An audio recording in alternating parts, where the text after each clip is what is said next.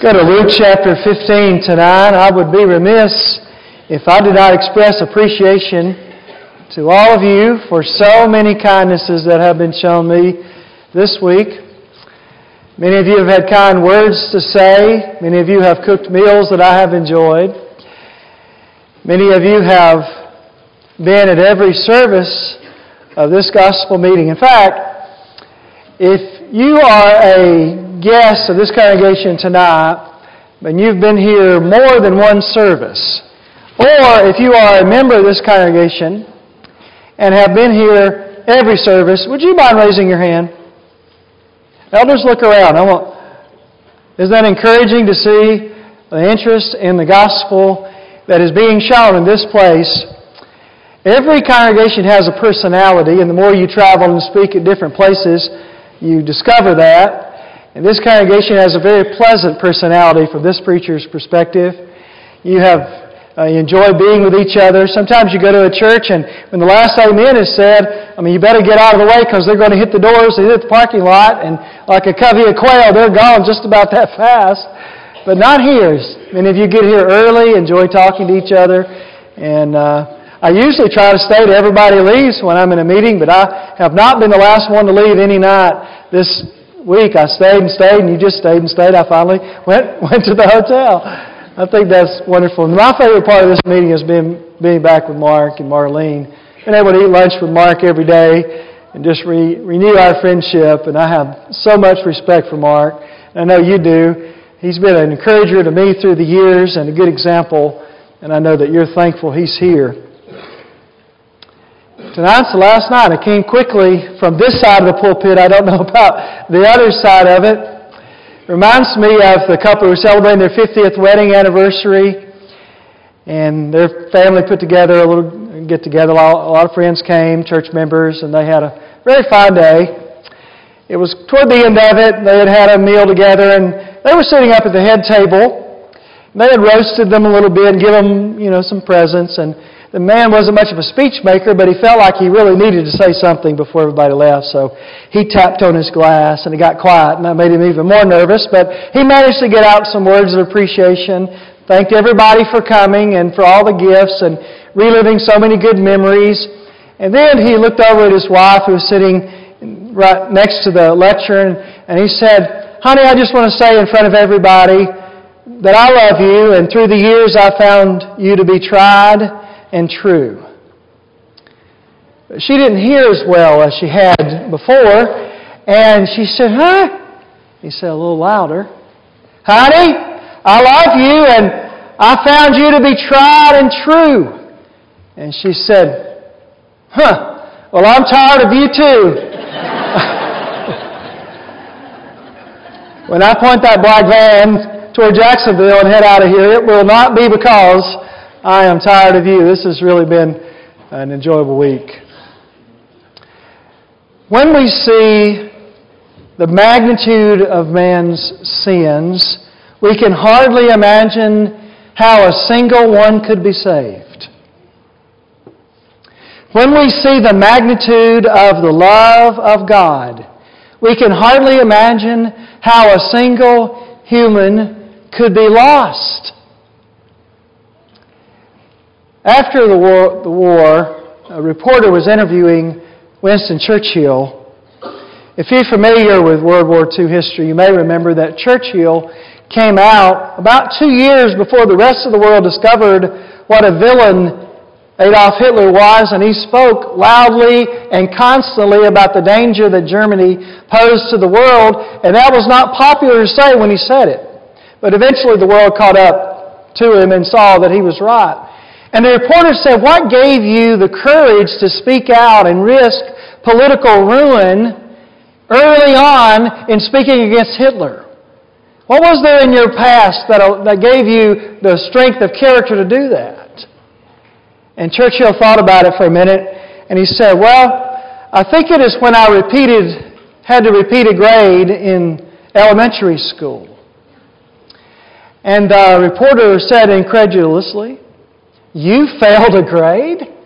And Churchill said indignantly, as he could, "Ha! I have never failed at anything in my life, I was given a second opportunity to get it right. You know, most of us, let me rephrase that, all of us need second opportunities to get it right. Romans 3:23 says, "For all have sinned and come short of the glory of God." And that made God have a dilemma. When Eve sinned, Adam sinned, all their descendants eventually have sinned. God's justice demanded that man be condemned. Justice says sin deserves punishment. But on the other hand, God's love wanted to reach out and embrace us. God wanted us to go home with Him and live in heaven forever. So the justice of God was, as it were, pitted against the love of God. And so the wisdom of God stepped in with a solution and said, why don't we substitute Jesus for man and let Him die on the cross to pay the price for man's sins, and then man can be allowed into heaven. And that was the plan that God came up with, that's talked about in Romans 3:23 to 26, where it says that God is both just and the justifier of man, of those who believe in Jesus.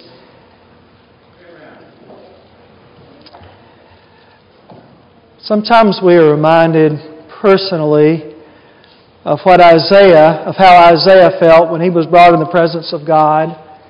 He saw the throne of God and the train that filled it, the angels surrounding it, saying constantly, chanting, "Holy, holy, holy," in the ears of God all the time.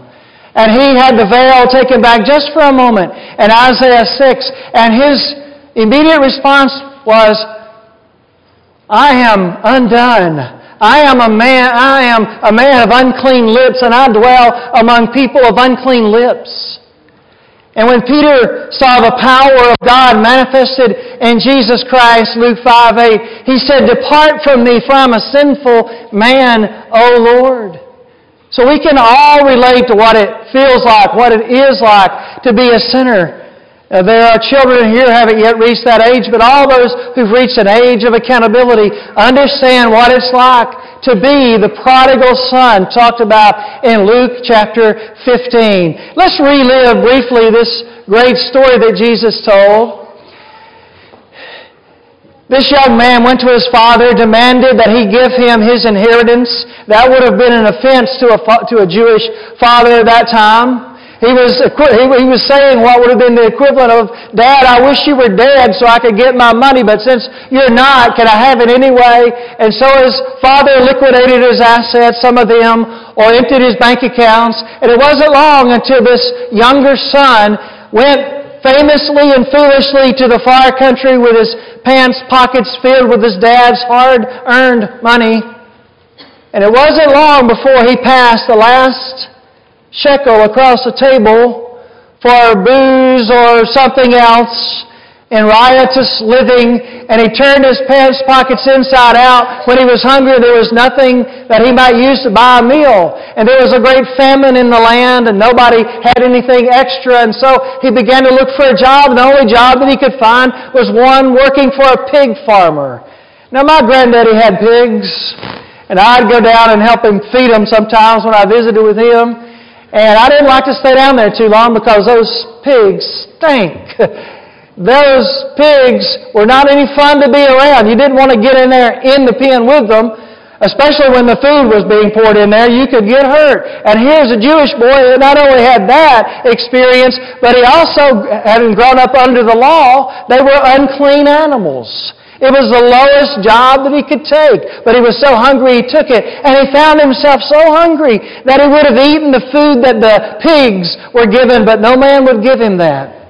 And one day he was thinking about how hungry he was. And the Bible says he came to himself. He came to. And he thought about how it used to be.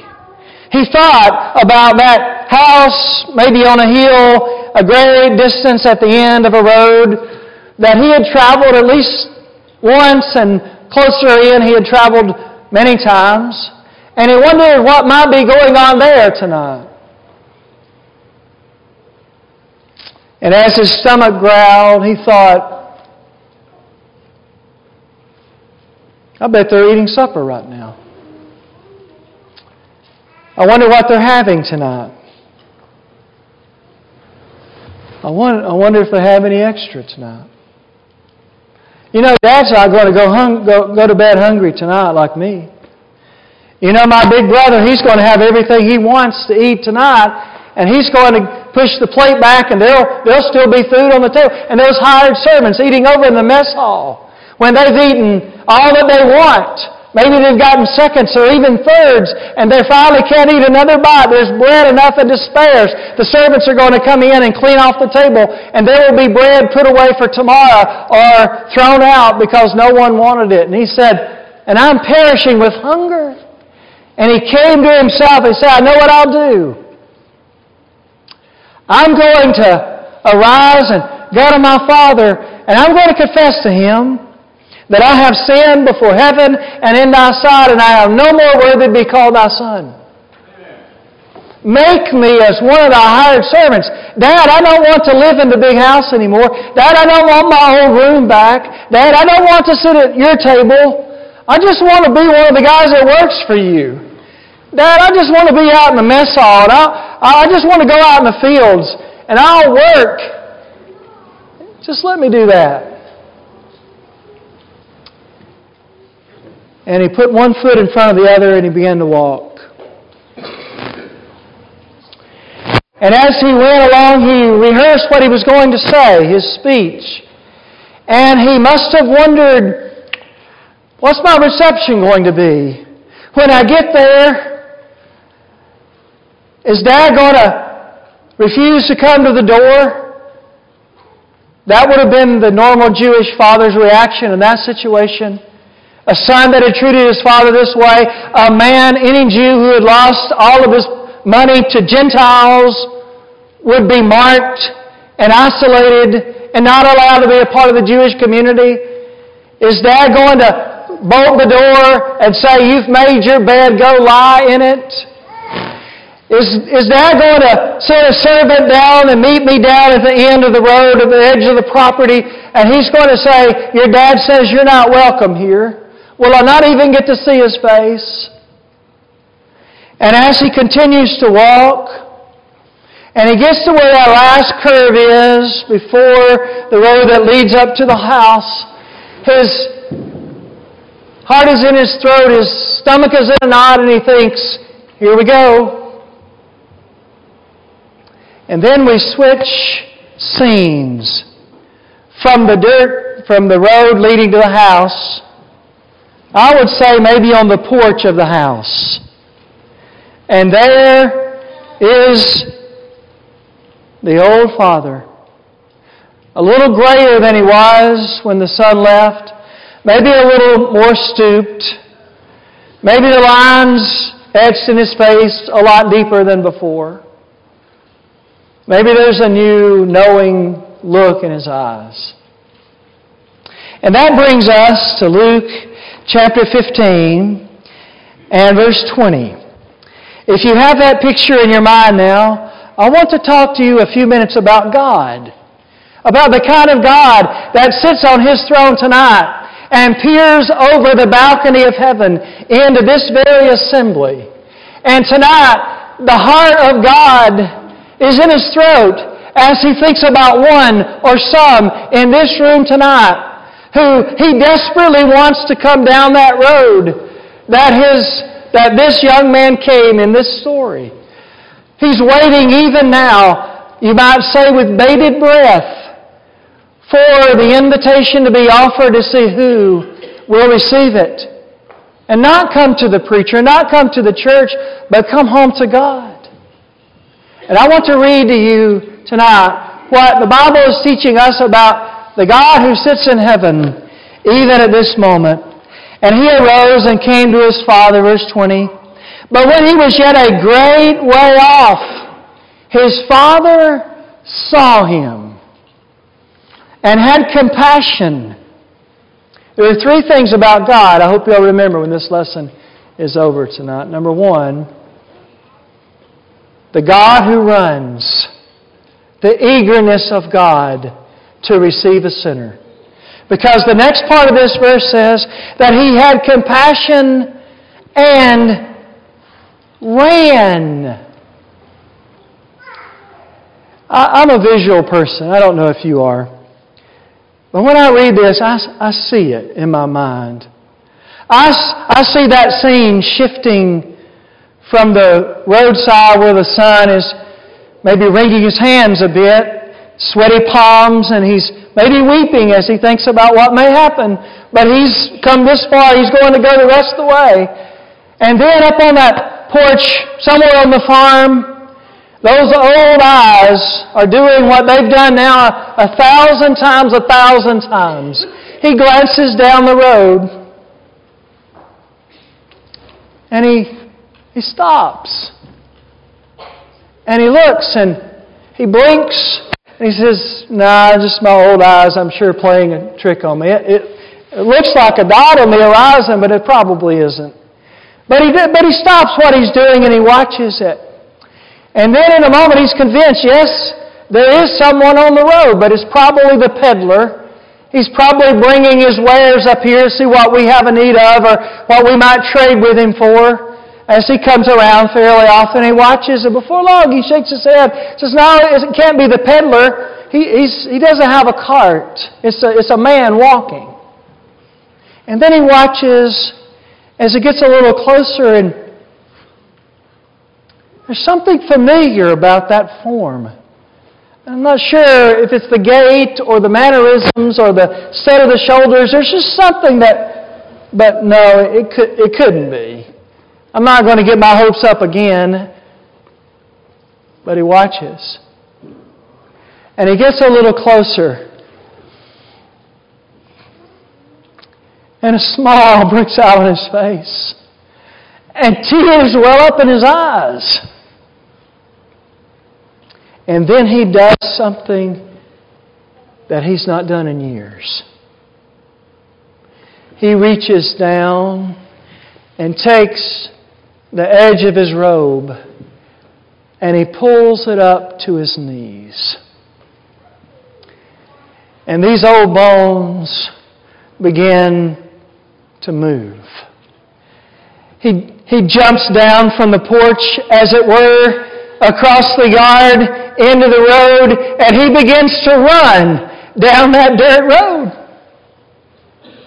I see the servants over in the field as they glance up and then lean on their hoe handles to watch something they've never seen before. And maybe the kitchen help looks out the window and then rushes to the porch to see what the matter is. Maybe a man with a hay bale in the barn gets it about halfway up, and then he sees it, he just drops it and walks out of the barn, and they all look to see what the master's running from, but there's nothing behind it. And then they all look ahead to the point where he's running to. Where's he going? And then they see the figure too. Isn't it interesting that the elder brother didn't see his brother first? None of the servants on the farm saw the silhouette. The father saw him. Maybe the oldest eyes, maybe the dimmest of all, but they were acutely focused with love and longing. And that father began to run. And he did not stop until he got to that boy. And even then he didn't stop as he took him into an embrace. And he kissed him. The verb tense here is he kissed him again and again and again. And then I see him step back from him and say, "Son, let me take a look at you." He said, "Oh, son, you have lost weight.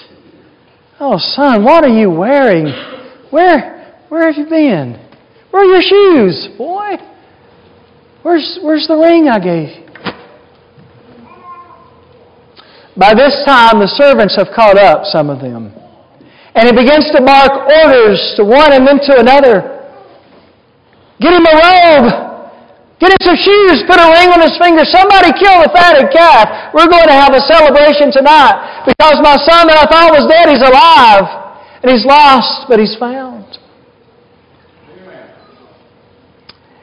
His father saw him and had compassion on him and ran and fell on his neck and kissed him. And the son said unto his father, now he's practiced this, he's got it down, he knows what he wants to say. And he says, Father, I have sinned against heaven and in thy sight, and no more worthy to be called thy son.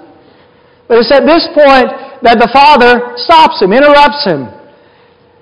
But the father said to the servant, he didn't get to say the part about make me a hired servant.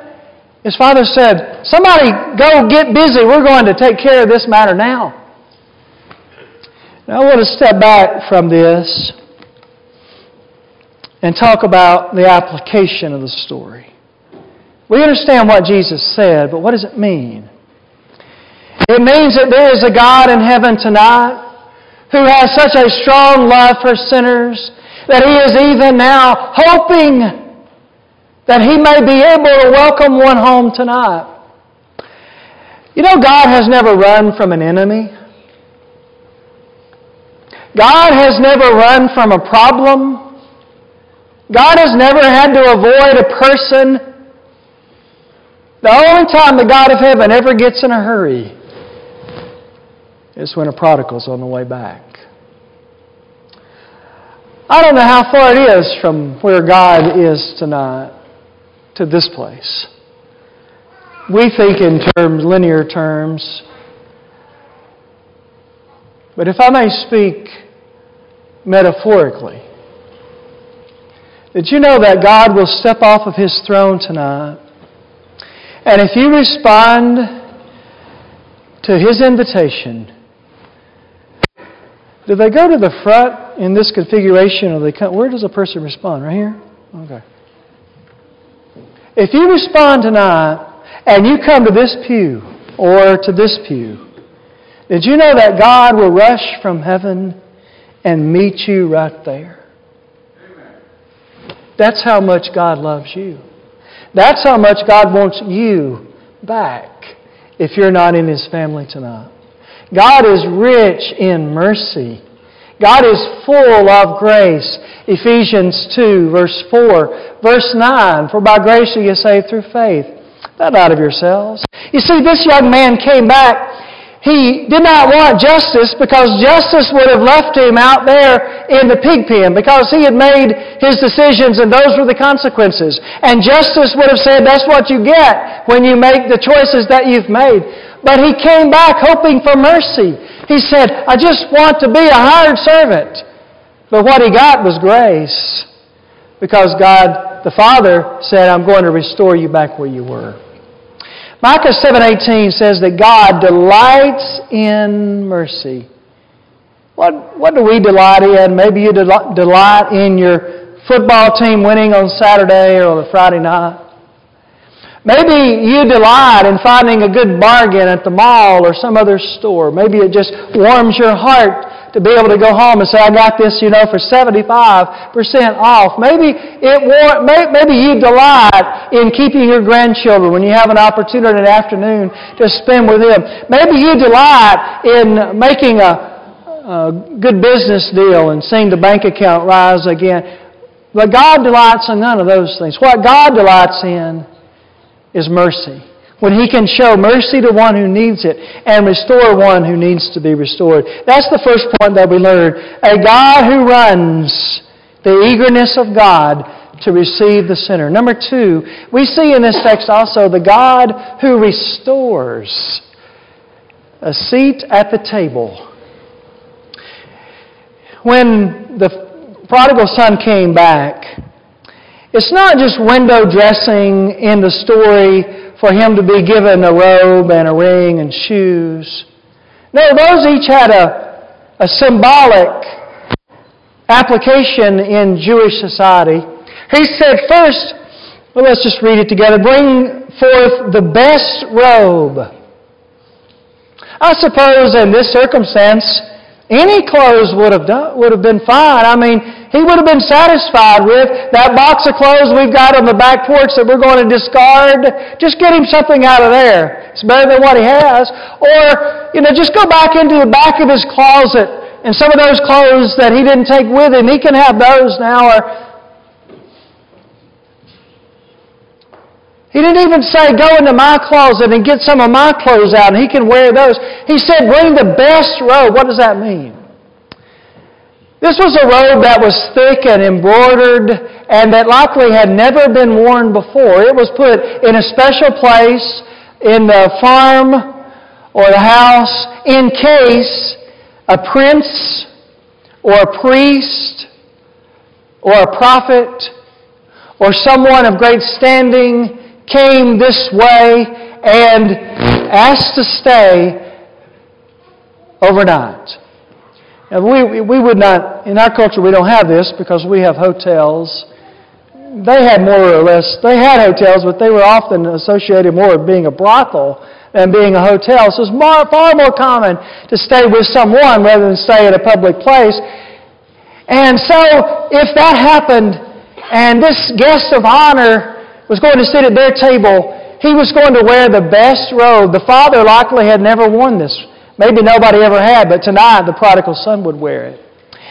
And what does that represent? But it represents the fact that God not only receives a sinner back as if on probation, a second-class citizenship. You know, if you hold out for a while, maybe we will allow you to, lead a song on singing night, or we might use you on the Lord's table, if you show you're going to stick with it for 6 or 8 months. And no, there's no lingering smell of the pig pit on the forgiven son. Put on him the best robe. And then he says, also put a ring on his hand. You may be most of us are wearing rings tonight, at least a wedding band. They have significance, but not exactly the same significance that a Jewish ring would have, especially the kind he's talking about here, a signet ring. You remember when Joseph was elevated back in Genesis 41? He was given a ring. That ring represented the fact that he represented the king, and he was to be obeyed in place of the king if the king wasn't there. And that also was like our modern credit cards. This meant that this son could go to the marketplace and he could buy the provisions or the seed or whatever the family needed, and he could press his signet ring into the wax. And that would be the same as his signature. That showed that he had the family's authority to make these decisions and these purchases. So what this represented was he was now going to be restored to be a son in the father's family. No, none of this be a servant out in the servants' quarters. He's going to have his own room back in the big house. He's going to sit at the family table, and he's going to be a participant in our family's activities. He's not going to be back just as a servant. He's going to be adopted or restored back to his previous state as a son. And when you and I came back to God, if you've come back to God, God did not just say, I'll let you be my servant, although we are His servants. He said, I'll let you be my son. I want you to be my daughter. Galatians 3:26 and 27. We were born into the family of God. John 3:1 through 5. And as the children of God, we wear the name of God. You may have a family name that goes back historically. And it may be a name of some worth in this community. But it does not compare to the name that you were given at the hour of your baptism, when God adopted you into His family and said, now, this is a Christian. This is one of mine in my family. Not only do you receive a name, but you receive brothers and sisters. We have another family, and a large family. Many of you have traveled widely, some on mission trips. Maybe you've been on another continent, another side of the world, and you gathered in a place that maybe didn't look a lot like this, with faces that maybe didn't look a lot like those around us tonight, but then you began to worship and to sing the songs of Zion, and to open the book of God, and to commune around the Lord's table. And you were amongst family, among people that you had never even known. And how blessed we have been through the years. I've known, we've had this happen twice at Jacksonville. Because Jacksonville State University is there, we get to work with students, and it's a great blessing and privilege. We baptize a number of students. And twice during the years, we've baptized those who were kicked out of their families when they obeyed the gospel. One young lady, her parents objected to it strongly. And they said, well, if you become a member of the Church of Christ, then we're not going to pay for you to go to Jacksonville State or any school. She did, and they did. They didn't. The elders bought her a vehicle, and she got a job. She moved in with an elder in another congregation. She finished school. Another young man, same thing happened. His parents put his clothes in his luggage and put it on the front porch and said, don't come back in the house. But did you know they lost one family, but they gained a larger family? I was blessed. The second young man, I lost touch with him after he graduated. I was preaching in a gospel meeting. And I got there and got to the first service. And guess who got up to lead the singing in that gospel meeting? But that young man who had been faithful to God for, that was about 10 or 12 years later. And he had a family in that place.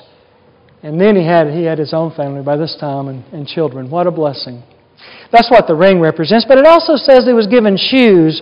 And I suppose that when his dad saw him returning and he looked down at his feet, and maybe they were swollen from walking over all that long distance without any protection. Maybe they were bleeding from stepping on sharp rocks or thorns as he had made his way home.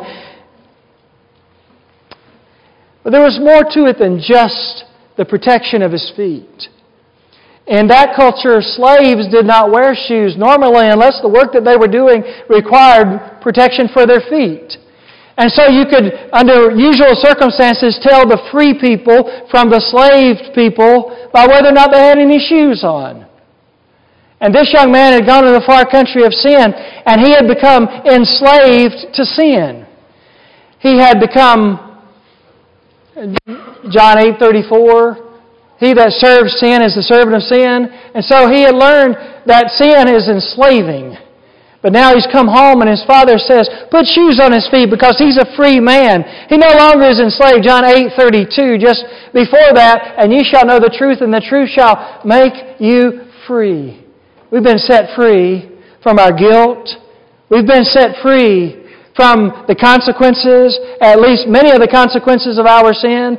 Certainly, God will help us even to overcome the addictions that sin may have, sin's lingering effects in our hearts or in our physical bodies. But let's go back into this text and see again. Not only does this teach us about a God who runs and a God who restores, but it also teaches us about a God who provides. Because it says in the next verse, and bring hither the fatted calf and kill it, and let us eat and be merry. A fatted calf would be an extravagance even in our culture.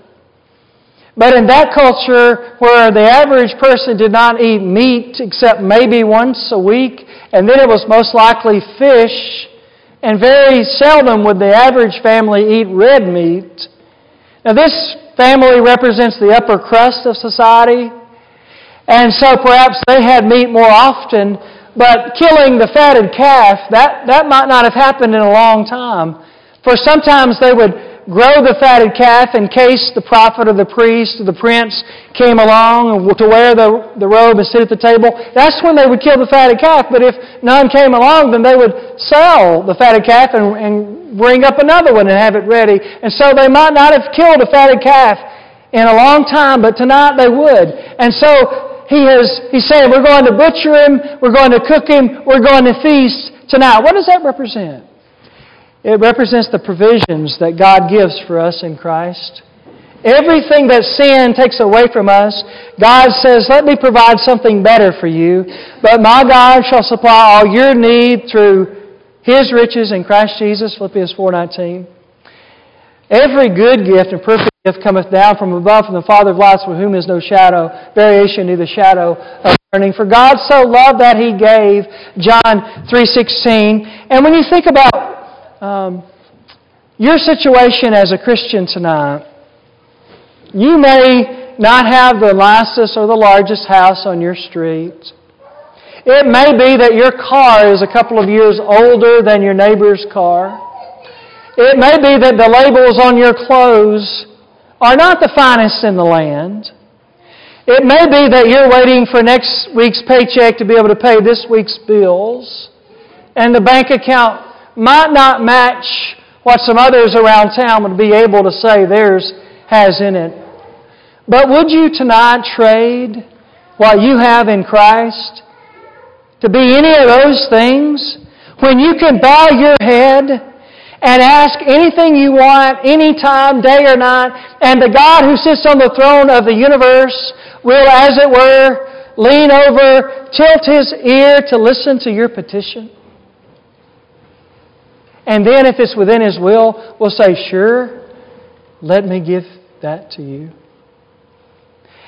Would you trade tonight for the riches of the land, having an opportunity to know from whence you've come, made in the image of God, bought with the blood of Christ, and to know your purpose for being here, to bring glory to God, so that every day, even before your feet hit the floor when getting out of bed in the morning, it's not, what am I going to do today? It's not, I wonder what my purpose on life is. It's not, what escapism can I get into today to forget about my problems. It's, I've got something to do for God and for the church and the kingdom of heaven today. I've got someone I'm wanting to talk to or influence. I've got family to teach and to train. I've got a reason to live. And what about when you go to bed tonight? And you think about, well, what does the future hold? You wonder, what if I never wake up? And then a smile crosses your face. And you think, well, that'd be a good thing. It wouldn't be good to leave our families and some things that we still, as Paul said, it's more needful to stay, Philippians 1. But to depart to be with Christ is far better. I remember reading about Marshall Keeble. Brother Keeble, I never got to meet him. I heard the sermons that you may have heard, the recordings. I've read his book and a book about him by Brother Cato. I don't remember where I first read this or heard this, but Brother Keeble's first wife passed away and he married again, a younger woman. And when Brother Keeble was old, at least part of the time, they slept in different bedrooms. And one night she heard him, she thought, and she got up. She was afraid maybe he had fallen or he needed something. And so she walked down the hall and she stood beside the door. She didn't want to open it and wake him up if she had been wrong. So she listened for a minute and then she heard him laughing. And she said, "Marshall, are you okay in there?" And he said, "Oh, yes. I was just thinking about heaven." When is the last time we even smiled in thinking about heaven? Much less laughed out loud. But you know, that's what God grants us as His children tonight. Knowing from where we've come, knowing why we're here, knowing what our future holds and who holds the future. You see, there was the God who runs, there's the God who restores, and then there's the God who provides. But let's go further into this story and just keep reading. I want to see some additional lessons. Now we're in verse 24. "But this my son was dead, he's alive again, he's lost, he's found, he began to be merry." And you know, from a literary standpoint, it would be better if that was the end of the chapter. In fact, a lot of people who've read this have thought, why does the story go on? I mean, here you have a Hollywood ending. The boy's back home, everybody's happy, cut to the credits and let it roll. And that's the end of the story. But the Holy Spirit did not write the Bible for our entertainment. He wrote it for our benefit. And in this chapter, we sometimes call it the lost chapter of the Bible, not because it was lost and found and put in the Bible, but because of the content of the chapter. It begins with the record of all the publicans coming to hear Jesus gladly, and the Pharisees are murmuring about that. You know, they missed out on the kingdom of heaven. Not because they weren't invited, not because the very Son of God came down from heaven and urged them to come into the kingdom of heaven. But you know what? They looked in the door of the kingdom of heaven and they saw undesirable people in there, and they said, no, thank you. If they're in there, I don't want to be in there. That's what you have in Luke chapter 15. Because God loved everybody and let the publicans and the sinners in, the Pharisees who thought they were better than them would not go into the kingdom. And the story ends with the elder brother outside and the prodigal son inside at the party. But let's get to that point. He gives these three stories, four parables. And there's the parable of the lost sheep. And there's a shepherd that has 100 sheep. One's lost. He leaves the 99, goes and searches and finds it, puts it on his shoulders, and rejoices and goes home and calls his friends and says, rejoice with me, for I found the one that was lost. And then there was a woman who had 10 coins and she lost one. Now that probably would not get us so exercised, so I lost a quarter. But in that culture, money was not to be had, and especially if this is representing her dowry, which many commentators believe this money had been handed down from one generation to another. This money was for a specific purpose. It had sentimental value as well as monetary value. And so she lost one of the coins. Somehow she had been careless and it slipped from her fingers, and maybe it was down in the furniture, or maybe it was under the rug, or it had gone into the crack in the floor, but she couldn't find it. And she was very upset as she swept the house. She cleaned it. She finally found it. Then she said to her friends, rejoice with me. I found the coin. Those two parables represent the lower parts of society. I mean, a woman who had 10 coins lost one, not very wealthy.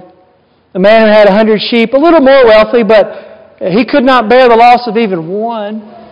And then the last story is from the rich part of town, the farmer that has the hired servants, as we've been talking about.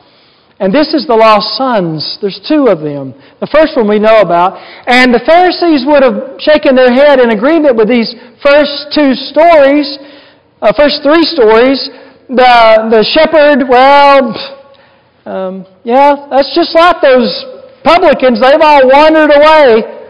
And then the woman who lost the coin, that's like those sinners to get lost. And then the prodigal son, that's right. He went to a far country and who knows what he did over there. But then this last one, this elder brother. Elder son was in the field.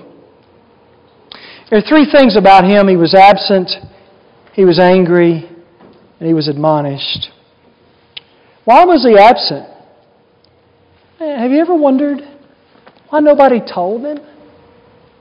I mean, it would be hours later by now. They've got to kill the fatted calf, butcher it, cook it. They've got to send the invitations out for others, hire the musicians. Everybody's now inside at the party. How much time has passed since the father hugged the son out on the road? A long time. But nobody went out there to tell him. None of the servants, the father didn't go out there. Your brother's home. I wonder why. You reckon he was the kind of person that you didn't want to tell because he'd blow up at you? Like Naboth, 1 Samuel 25. Such a son of Belial, you can't talk to him.